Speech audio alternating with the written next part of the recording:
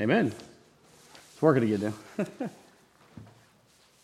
That little red light goes on and off. It makes me nervous when I get up here because it means you can't hear me. All right, so good to see you this morning, church.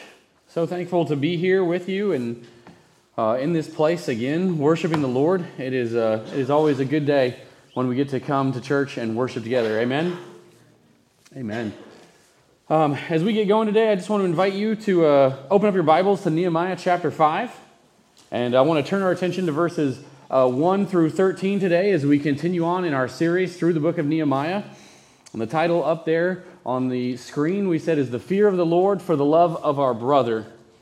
And we entitled this today because I think we're going to see a bit of a shift in the book of Nehemiah, right? It's not a full-fledged shift. The wall's not completed yet, but this feels like the seeds for a turning point in the book of Nehemiah, and what we're seeing out of the people, what we're seeing God do with the people is beginning to take shape in these first 13 verses here.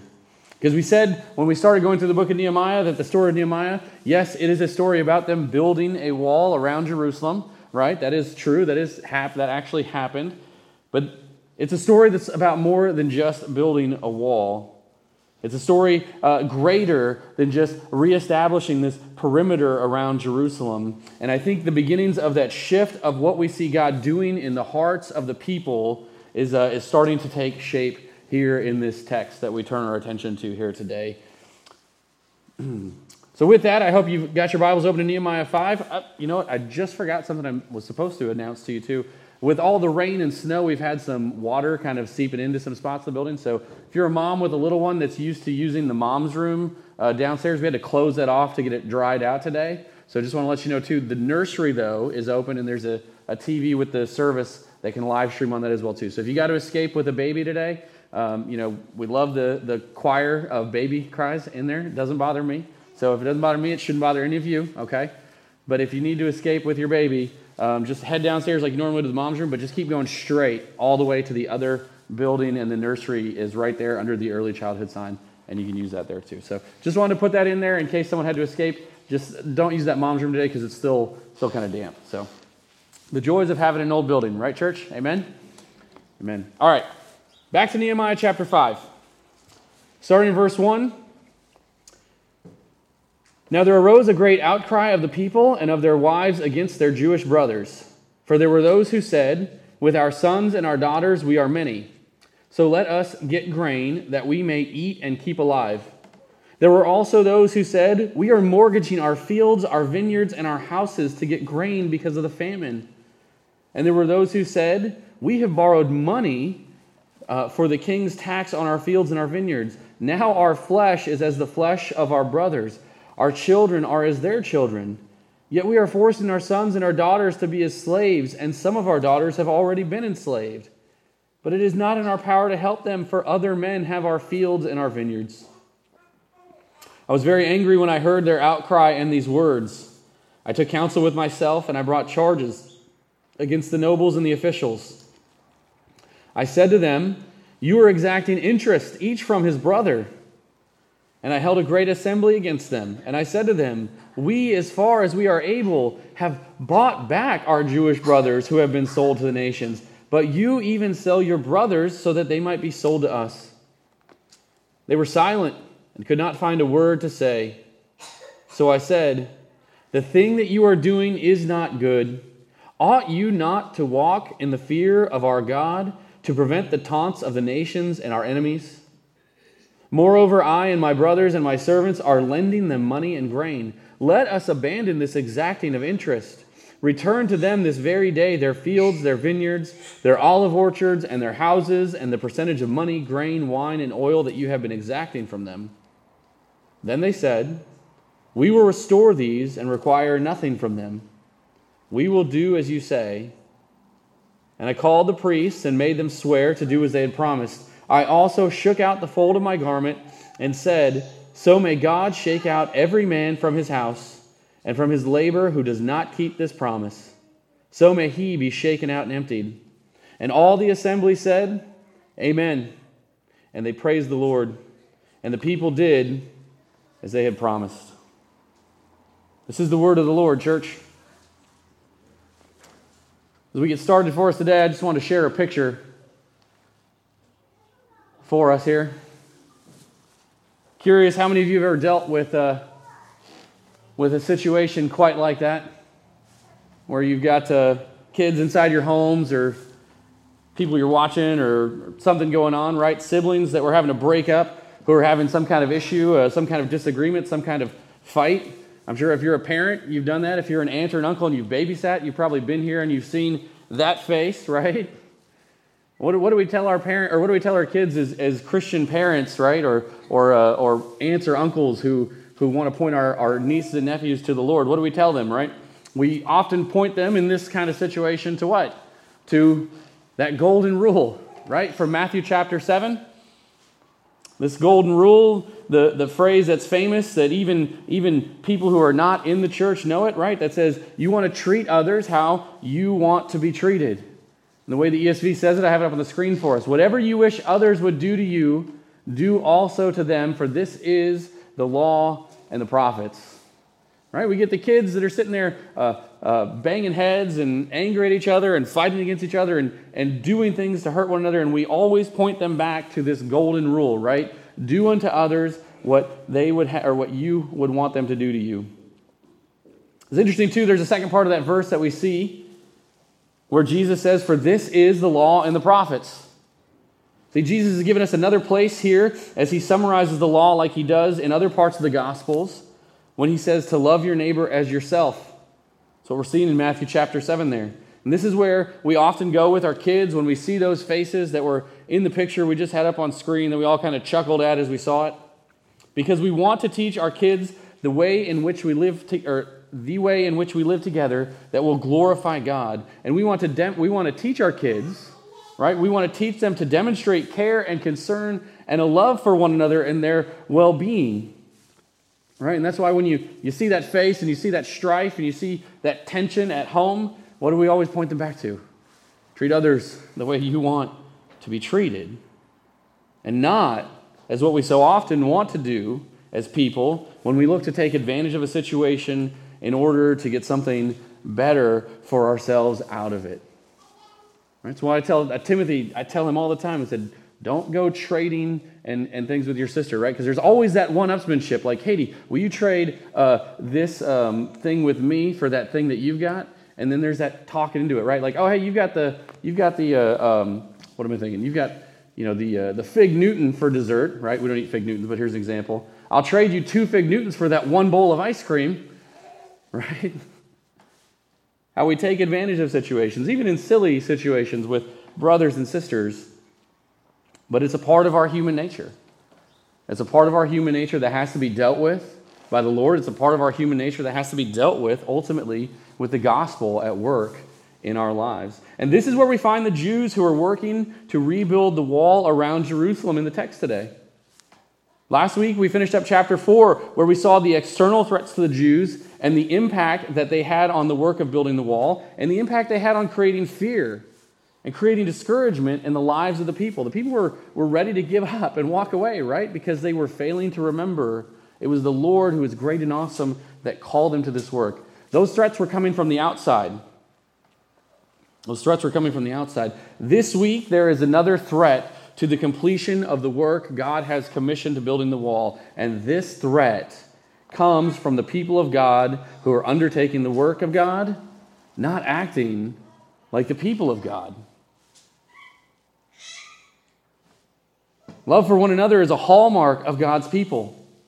We see it in the New Testament. It's explicitly spelled out for us. Jesus in the Gospel of John in chapter 13, verse 35, he says, by this, all people will know you are my disciples if you have love for one another. This command from the Lord, this instruction of how we are to live as members of God's kingdom, though, it's not just something Jesus made up and gave his disciples as a new piece of information, right? No. Think about what Jesus says before, the other famous words of Jesus. He says to do what? Love your neighbor as yourself. Love your neighbor as yourself, right? That's not just something Jesus made up in that moment, right? Jesus didn't just come up with that And now we get that differentiation between the mean God from the Old Testament and the nice God, Jesus, from the New Testament. No, if we go back to Leviticus chapter 19, we will see a series of commands and laws that God gives in rapid succession to the people. And in verse 18, we read the command from the Lord of this. In Leviticus, right? It says, "Do not seek revenge or bear a grudge against anyone among your people, but love your neighbor as yourself. I am the Lord."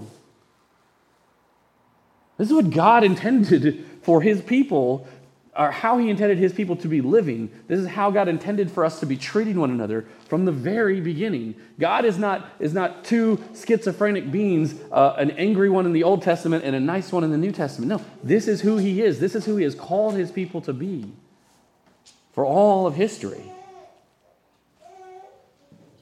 Nehemiah chapter 5, as the people of God undertake the work of God, they are failing to act like the people of God toward one another.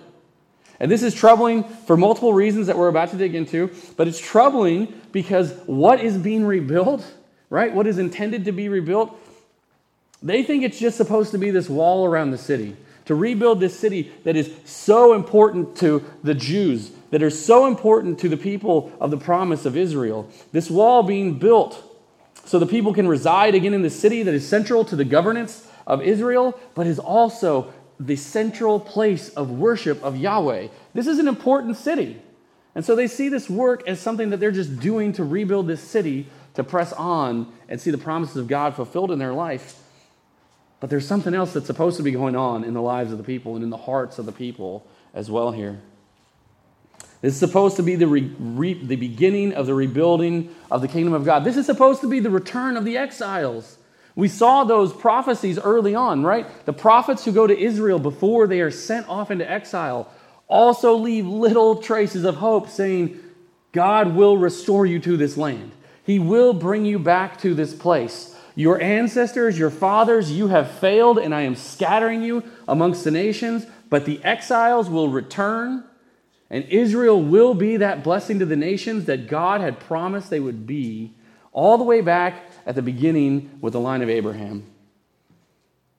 They're supposed to be rebuilding the kingdom of God, not just the wall. And even in these stages of rebuilding the wall, we see people repeating mistakes of the past that had caused them to be scattered amongst the nations, amongst these pagan nations that God had used to bring judgment on the wickedness that Israel turned to. These things that they're starting to do are some of the very things, the very injustices, the very things they were doing that caused God to say, you have failed, and I'm going to wipe you out of the land. But not forever. You're going to return. You'll be back. And even as they're supposed to be turning their hearts toward the Lord, building this city, building the wall around the city that needs to be rebuilt, there's actually a wall around the hearts of the people that needs to be torn down. We see in chapter 5 that there is something missing from the Jews here. And if we look for that main idea of the passage, right? That's what we always kind of start out. We're always looking for what the main idea of the passage we're looking at is going to be. I think I would look to verse 9 where Nehemiah says, ought you not to walk in the fear of our God? The fear of the Lord, we're told in many places in Scripture, is the beginning of knowledge. And I think this passage we see today is that the fear of the Lord, it's the beginning of knowledge, but God uses that fear, right? That respect, that love, that fear of his power coming down upon sin. He uses that fear to drive us to love our brother and our neighbor. That's why Nehemiah looks at the people and tells them in verse 9, ought we not to fear the Lord? The Lord has commanded us to not act like this. And so this is a great use of the law. This is a beautiful use of God's word, is that the fear of the Lord drives us to love our brother and our neighbor.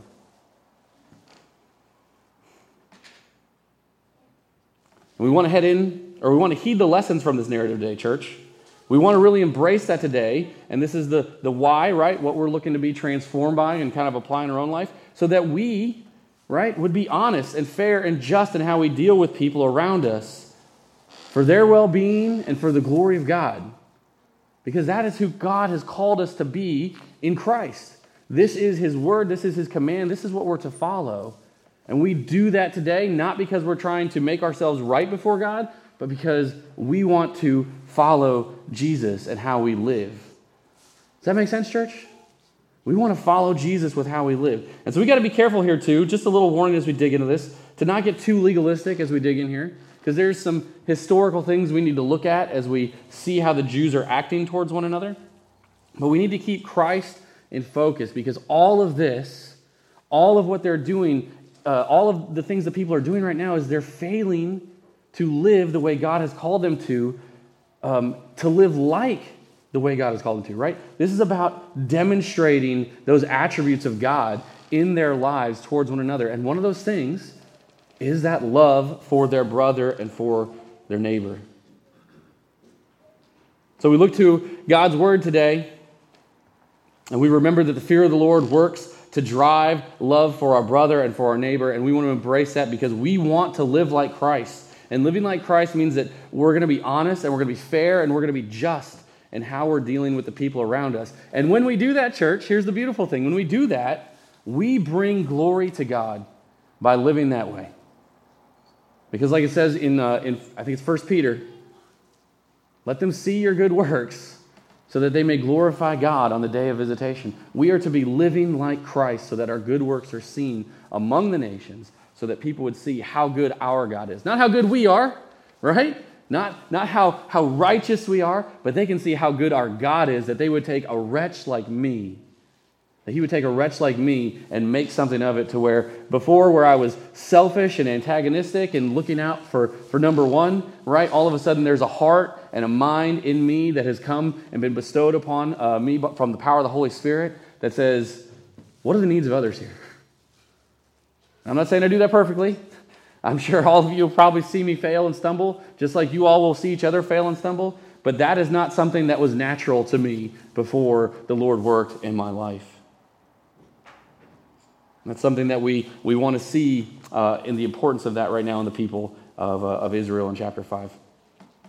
So let's look back at chapter 5 now. Let's look back at chapter 5 now and let's see where this thing starts to go off the rails.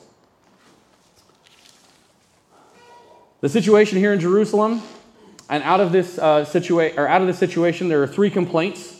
And really, there's 3 petitions of help from the people. And I've got those 3 things listed up there for us. First, in verse 1, we see this outcry. It says, now arose a great outcry of the people and their wives against Jewish brothers. And this is to set it for us. Something is going on amongst the Jews that is causing the people distress, and it's causing them to cry out. This is language that we see throughout the New Testament when the people are in trouble and they're crying out to the Lord because they need his help. They need his deliverance. They need the Lord to work in such a way that he changes their circumstances. Because something is going on here now that shouldn't be. And it's bringing suffering to these people, so they cry out. And this cry is against their brothers. It's against the very people that they're taking up this work of rebuilding the wall with. And we see why they cry out in verses 2 through 5. In verse 2, and this is point 1 that's on the screen, we have the report that there's a group of people who are looking for food. There are people who have turned to this work of building the wall, and now their families are going hungry. In verse 3, we see the plight of this second group of people. These are landowners who are having to mortgage their fields and their vineyards. And these lands that they used to feed their families and produce crops for their families and probably for their neighbors and for the community as well. Apparently, we find out that in this area, we find out that they are having to actually mortgage their lands off, right? And there's a situation that's exacerbating both of these situations. There's poor people who have nothing, that can't find food, and there's people that have land, and they have some measure of wealth, and they're supposed to be producing food, but they're not because there is, as we find out, a famine in the land as well. So, 2 good things that go together, right? You're dedicating your life to working on this wall, and then on top of that, now there's a struggle to find food. I think right off the bat, we can see the way that this would inhibit the work of the people as they try to pursue what God has called them to, right? We probably all know if we see our family going hungry as we're pursuing certain things and pursuing certain tasks, we're probably going to start to question whether or not we're going down the right path, aren't we? If we're sitting there and we're looking at it and we're saying like, God, we really think that this is what you've called us to do, but we're looking around and our kids are like, Dad, there's no food in the cabinet. What are we going to do? That's going to make you rethink like, well, maybe this wasn't the right path after all, was it? And so you can see how this situation with some people who are too poor, they can't find food, other people that are having to mortgage off their lands because they can't afford to buy food, so they're trying to get money to actually buy it from people who do have it. And it's causing doubt. It's causing them to cry out because it's like, God, we want to pursue building this wall, but we need to eat. We need to eat. There's a third group now that cries out also, and this is point 3 that's on there. The third group cries out because they have to borrow money for the king's tax. And this burden is so great, and they are struggling to pay that they are now even being taken as slaves, and their children are being taken as slaves and as servants in order to repay this debt. And now they're in a spot, it says that they can't even get out of the cycle because, as the end of verse 5 says, the only way they could do this is to use their fields and their vineyards, but other men have already taken their land, so that they have no way to even get the money they need in order to set things right, in order to redeem their relatives, in order to buy them back out of the bondage that they've had to be in. This is a bad situation. This is a bad situation. When you get to the point, too, and granted, we live in a very different culture, so that doesn't happen, but you get to a point where you're so desperate, you're saying, in order to pay off our debts, we're going to have to sell Timothy off into bondage. You're going to have to go cut grass for Leslie, son, so we can pay off our debts, right? You're in a rough spot. And this is way worse than that, right? This is way worse than that, than the silly example I just gave. There are taxes that have to be paid to the Persians, which are known to be a heavy burden. But now, with their time and efforts and energy and resources going to the work, the people are going to these extreme lengths to get the money they need, like selling their children as bondservants. Here's the other amazing thing about this too. This is not happening to other nations, right? They're not selling them off and saying goodbye forever. They're selling them to their brothers in Jerusalem. They're selling them to fellow Jews in order to take care of their debts. And the people here now are in great need, and their response is to cry out because of the treatment with which their own brothers are treating them. It is exacting a heavy burden on the people, and this failure to treat one another the way God has called them to treat one another is threatening to stop the work now because the people are in a place that they won't survive if they try to see it through. And if they do survive, if they do make it through with how they're treating one another, I would imagine they're wondering, what would be so great about getting the wall rebuilt anyway? If this is what life is like, if this is how we treat one another, if this is what we're supposed to be as the people of God, who cares if the wall is truly ever rebuilt? It's not worth it. Life's probably better off in Persia.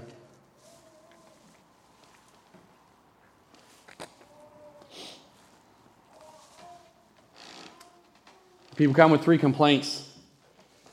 There's a heavy burden. The poor among the Jews are being mistreated. That leaves us with a question, though, church. Right? We have a fundamental understanding because most of us have been in the church, most of us have been in the West, so there's some measure that we've been influenced by the Christian faith to say we should care for the poor. But here's my question for us, too. Why is this a problem?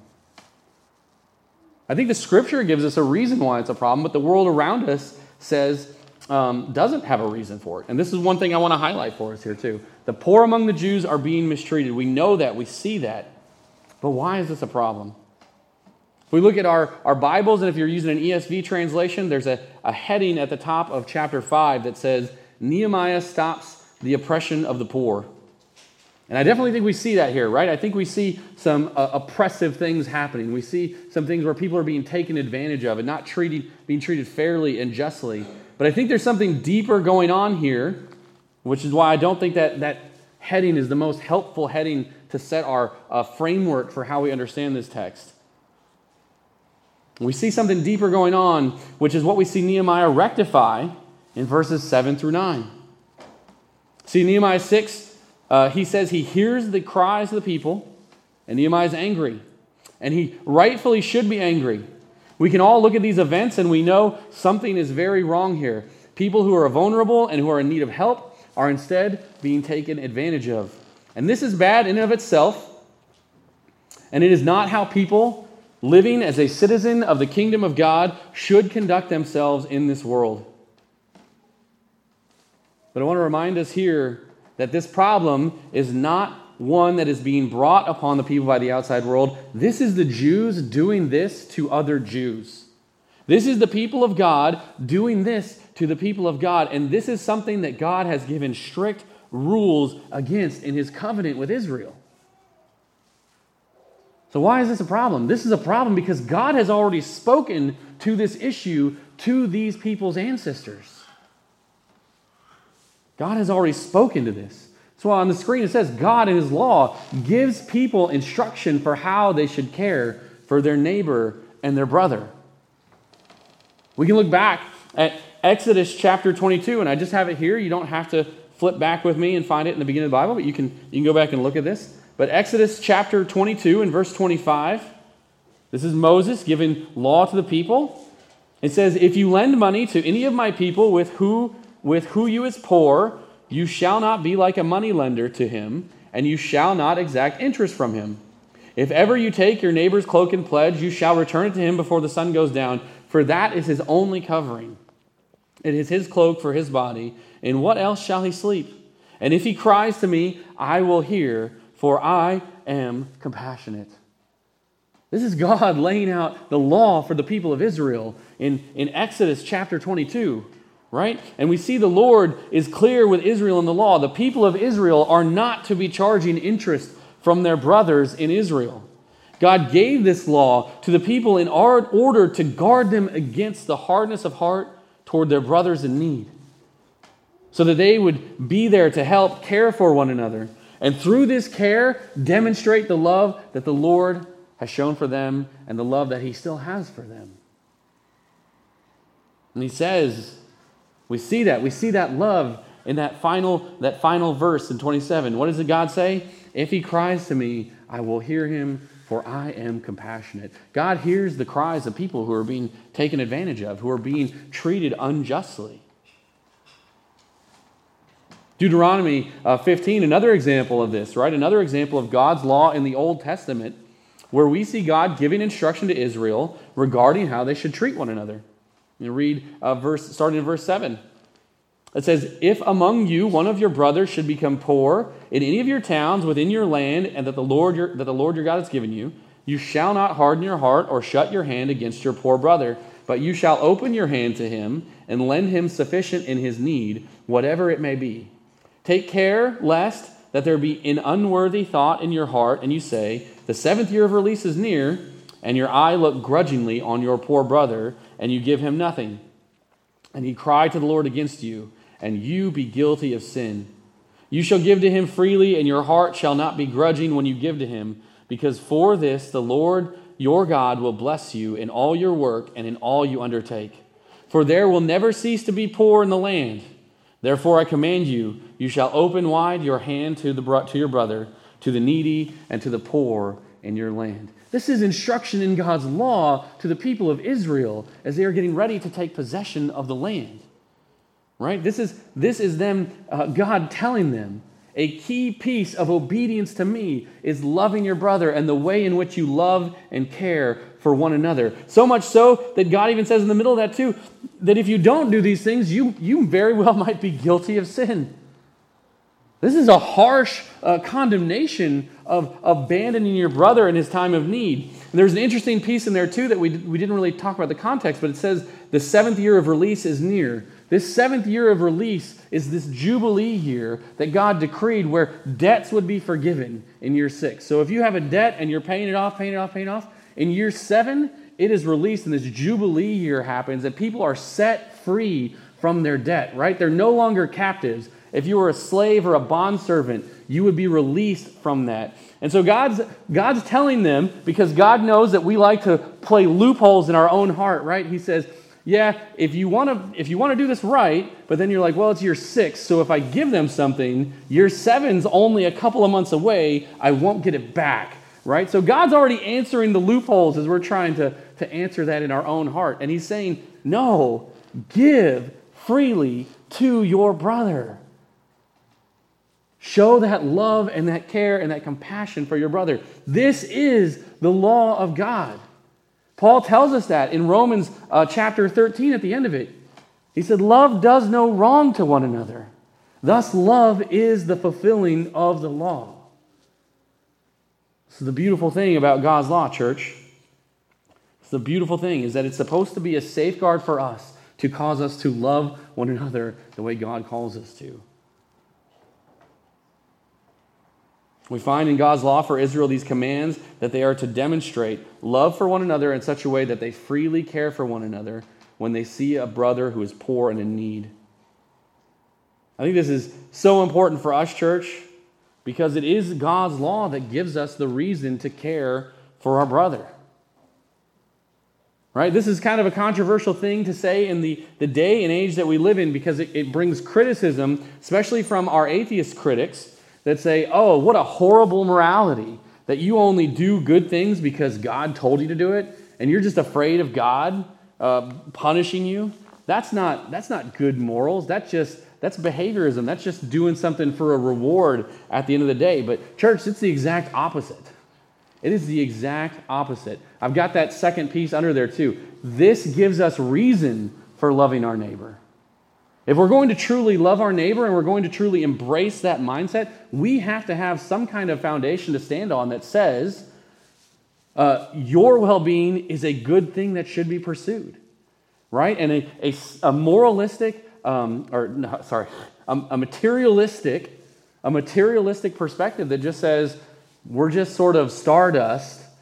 You know, we're basically effectively, you shook up a Dr. Pepper bottle and fizzed out, right? That's a popular example that, right, our brain is just a chemical reaction.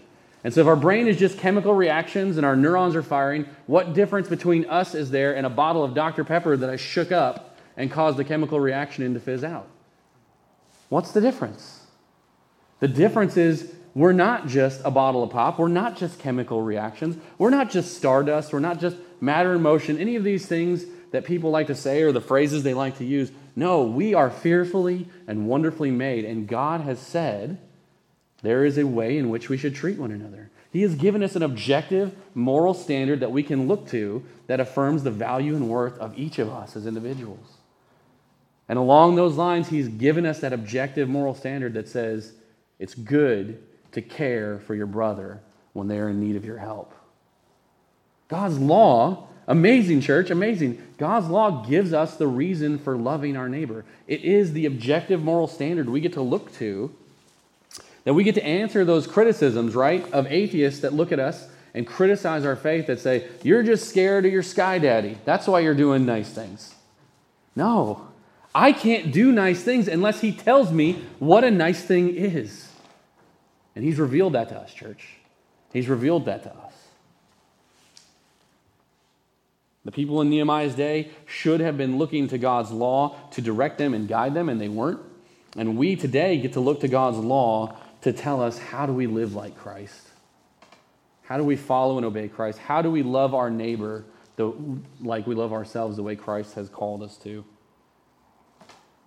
This is the law of God that the people in Jerusalem should have in their minds and on their hearts, because they are not just rebuilding the wall to say, look, we've rebuilt the city. No, they have come to this place at this time to restore the kingdom that had been scattered because hundreds of years earlier, because of their disobedience. No, these people are here to once again be Yahweh's people of covenant promise, to be these people who are blessed by God in order to be the blessing to the nations God has called them to be.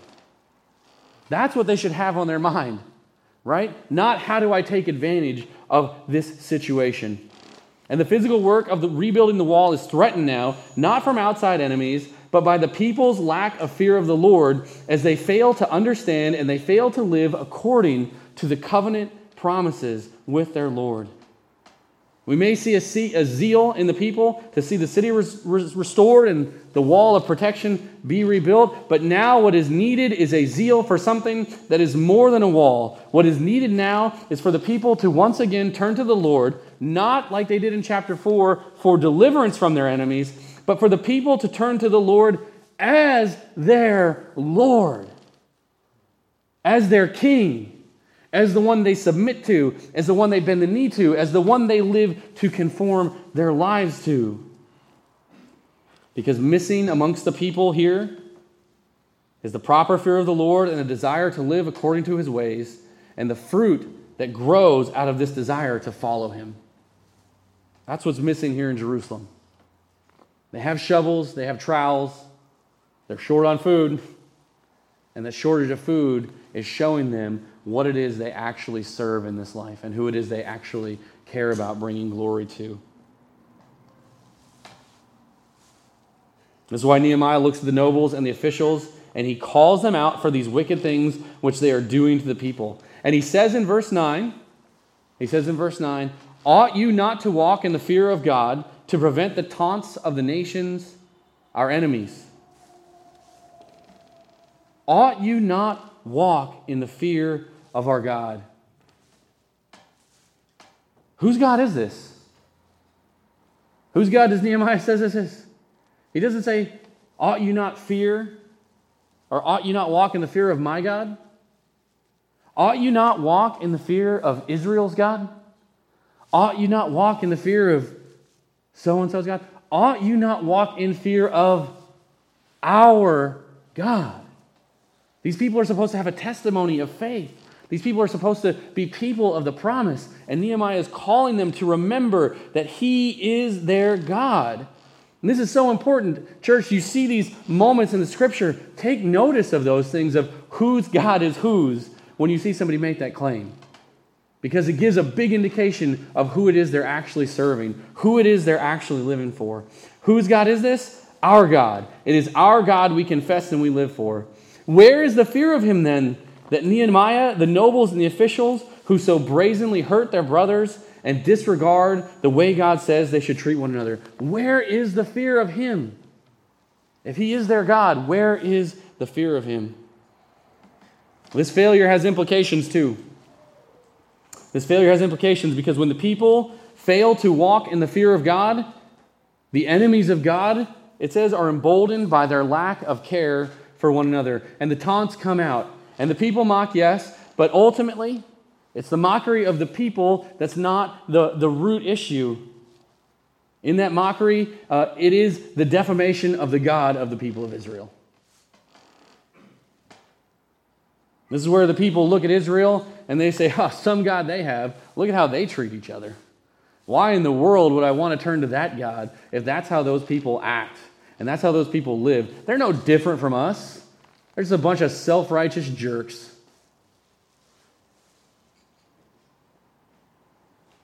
When people fail to live like that, when they fail to walk in the fear of the Lord, they fail to live like the God who's called them to be his people, it opens the door to his fame being robbed from him. It opens the door for people to freely sit there and look and say, I'm not going there. I'm not doing that. People are just like us. They're worse than us. There's a lesson for us here, church. See, Jesus taught us the same thing in John 13 we read earlier, didn't he? When he said, they'll know you're my disciples by the love you have for one another.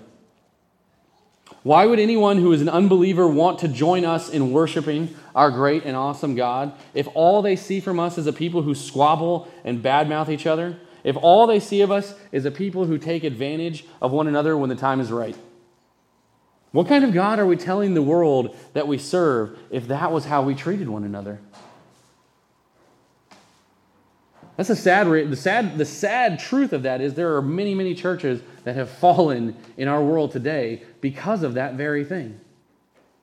Because of that very thing. And even worse, we see it when we see abuse in the church. It's beyond awful when we see that, isn't it, church? When we hear those stories, because the very men or the very leaders who are supposed to be caring for people and seeing them raised up and seeing them raised out of their hopeless condition, these people are taking advantage of vulnerable people for their own desire and their own gain. And it leaves their victims crushed in life. It leaves their victims wondering, who is this God that I was supposed to be looking to anyway?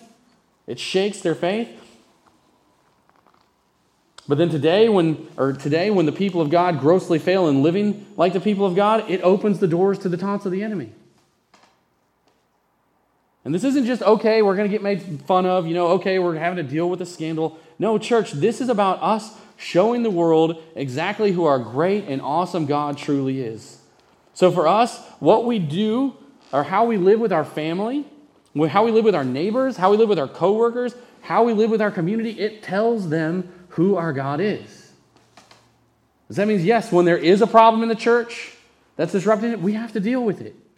If there's abuse inside the church, it must be dealt with, and it must be dealt with harshly. Because, number one, it's the right thing to do according to God's law. And number two, because the way in which we deal with those things tells the world something about God's character. We want to show them how good and great and awesome our God is.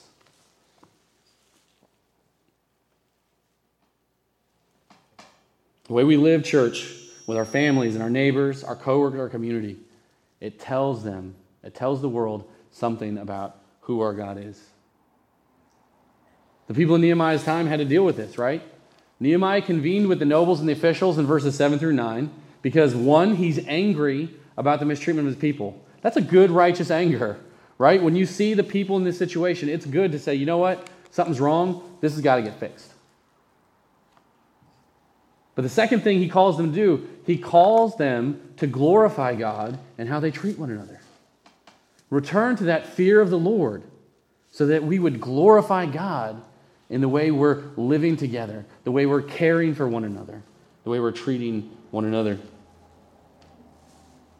From this meeting that Nehemiah convenes in verses 7 and 9, we see come out of that very specific instruction on how to rectify these issues and how to bring peace between the brothers, both rich and poor, as they work toward the one common goal of seeing the wall rebuilt and their city and their place of worship restored.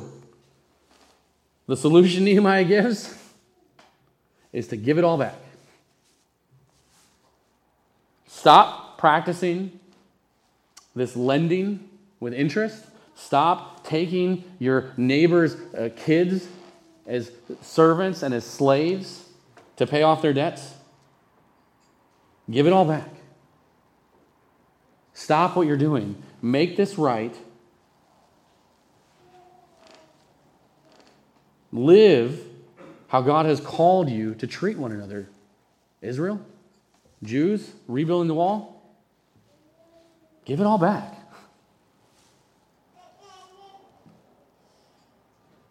That's a hard thing to hear. We have to be careful, too, because given some of the social strife we face in our country today, this would be a really easy passage to take out of context and to start using to advocate for some more of the extreme sort of social justice positions that are popular, right? And with that, I want to say that sometimes things like reparations are actually called for. We see that in Nehemiah's day. You see the people with what they've taken from others, and Nehemiah's call is to give it back. Make it right. Care for your brother. Don't rob from them. Build them up. And in this case, with Nehemiah, the people who were doing the wrong had the people who had been wronged right there with them. And I don't think there's a clear translation to our current context and the social justice initiatives that are being pushed to the forefront of our social and political conversations today. Why? Because again, the people in Nehemiah are here with the people they wronged. Right? And so we got to be careful in how we try to apply that to today. And this is why I don't find the ESV's heading in chapter 5 all that helpful. Because if we take the heading and we go to this text with that kind of framework in mind, we could potentially use this text to say all kinds of things that I don't think it is intended to say. Because what is really at the heart of this text is not a lesson in reparations. It is about whether or not the fear of the Lord is present in the lives of the people of God. and how that fear of the Lord and that desire to glorify and obey him shows up in how we love our brother. So that we are glorifying God by dealing with people honestly, fairly, justly, not taking advantage of people, right? When what we should be doing is loving them and desiring to see good for them.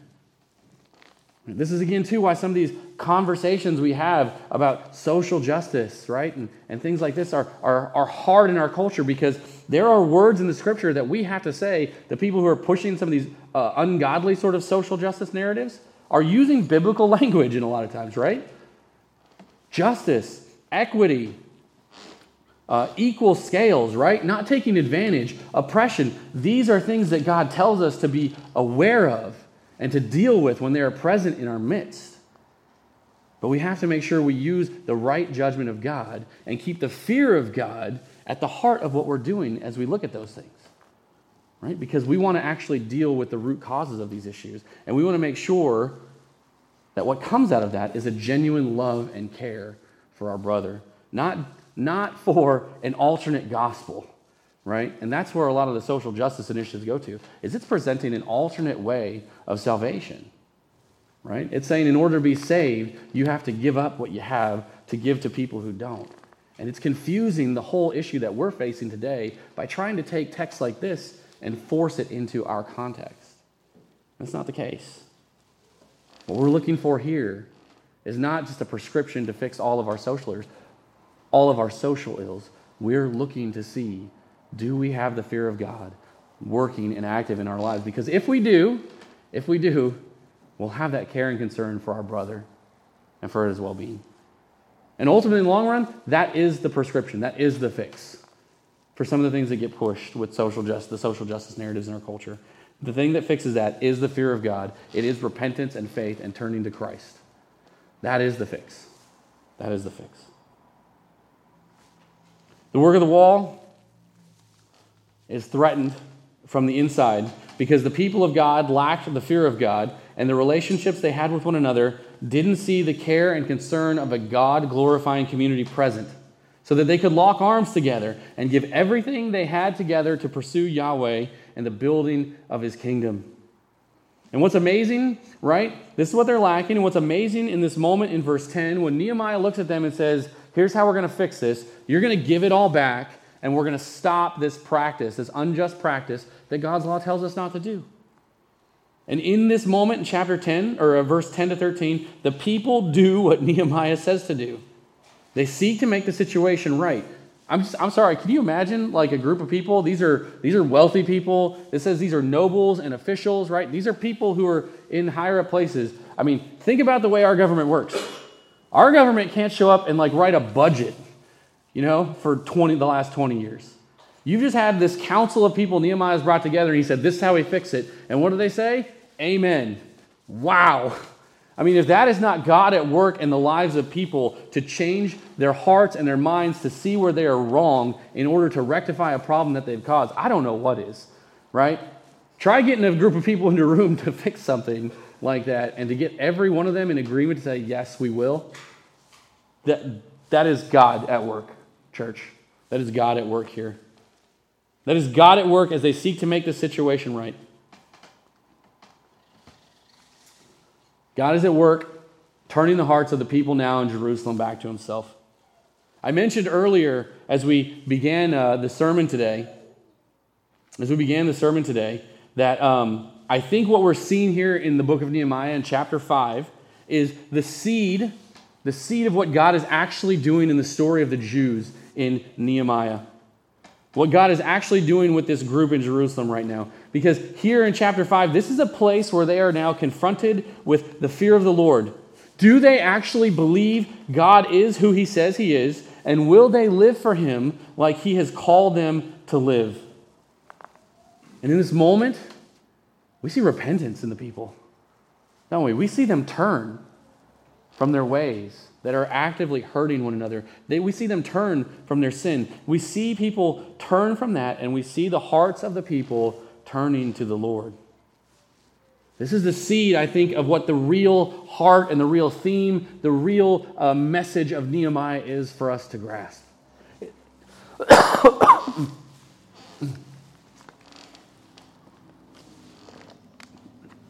The real theme, the real message, the real heart of Nehemiah is not about a building project, right? It's not about all these other things we like to use it for. It's not just leadership lessons, though there's good leadership lessons in the book of Nehemiah. It is God restoring his people and turning their hearts back to him. That's the story of Nehemiah. And this is where we see that seed, because we see Nehemiah calling out the people for their sin, calling them out for their lack of the fear of the Lord, and we see this first glimpse of repentance, of turning, of embracing their call as people of God. It's beautiful, church. It is. It's a beautiful theme. It's a beautiful story what's happening in Nehemiah. But I've got to give you some spoilers that might disappoint you just a little bit. For all the beauty of this, the people are going to fail at the end of this story. If you read ahead, it's there.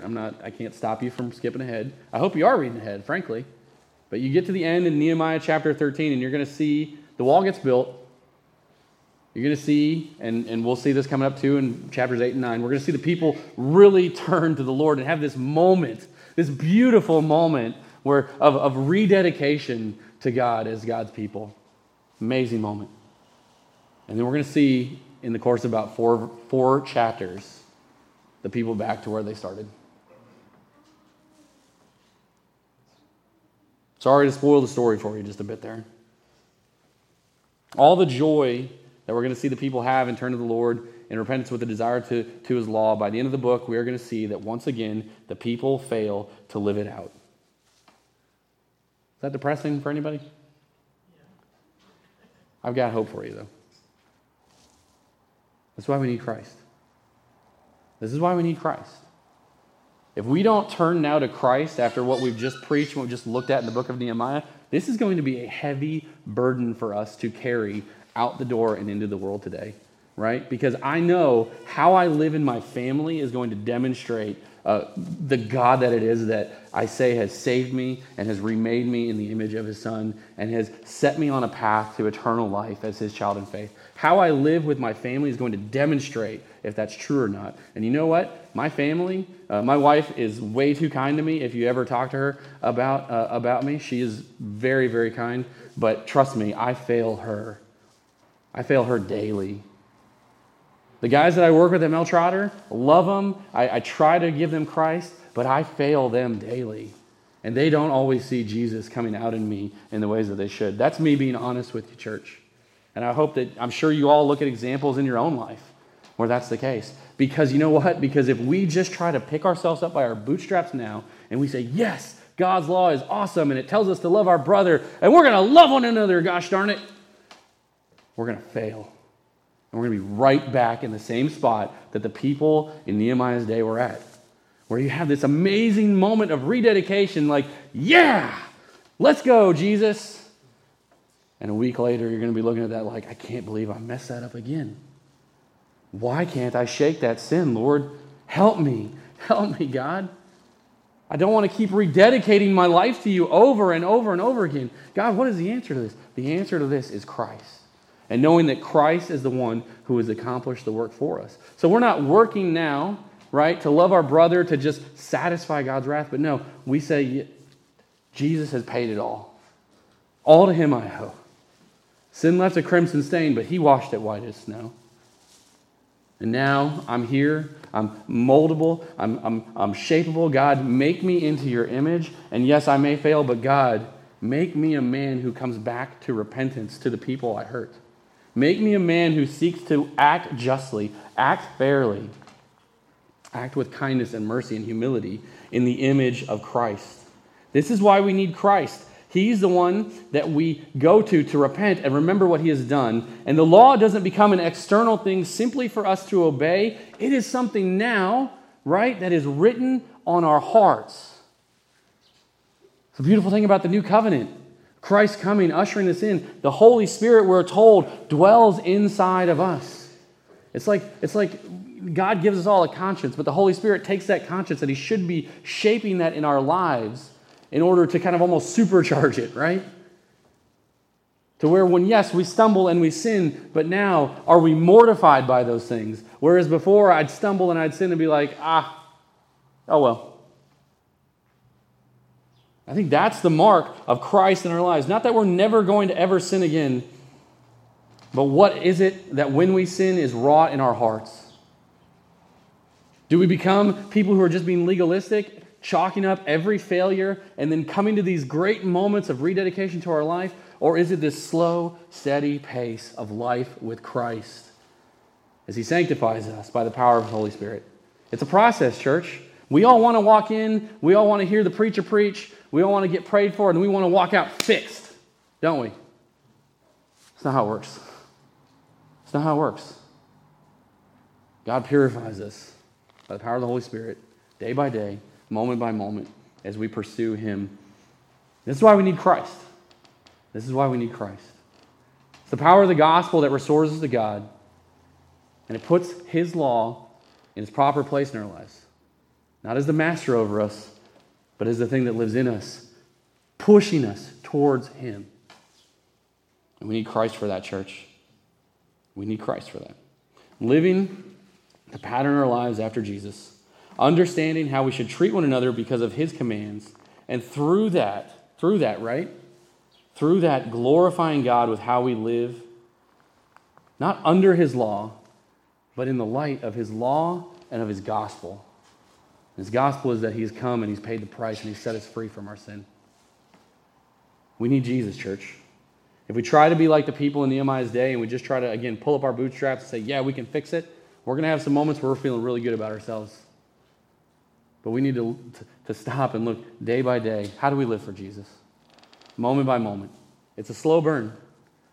It's a slow burn. And that doesn't appeal to our personalities, right? I can't fix you. You know, your husband, your wife, they can't fix you. Your neighbors, your friends, they can't fix you. Jesus is the one who comes in and does the fixing. And then from there, we live for Him, church. Let's pray. Father, we come before You and we lift Your name right now up on high. Father, I pray that this message today, as we look to chapter 5 of this story of Your people in Jerusalem as they rebuild the wall, would not be a heavy burden for us, Lord, but it would open our eyes, number one, to our own inability to really be the people that You've called us to be on our own. And Father, I pray that that would drive us to Your Son Jesus, who gave Himself as a sacrifice, as a ransom for us. And Father, with that, take this law, take Your law and write it on our hearts.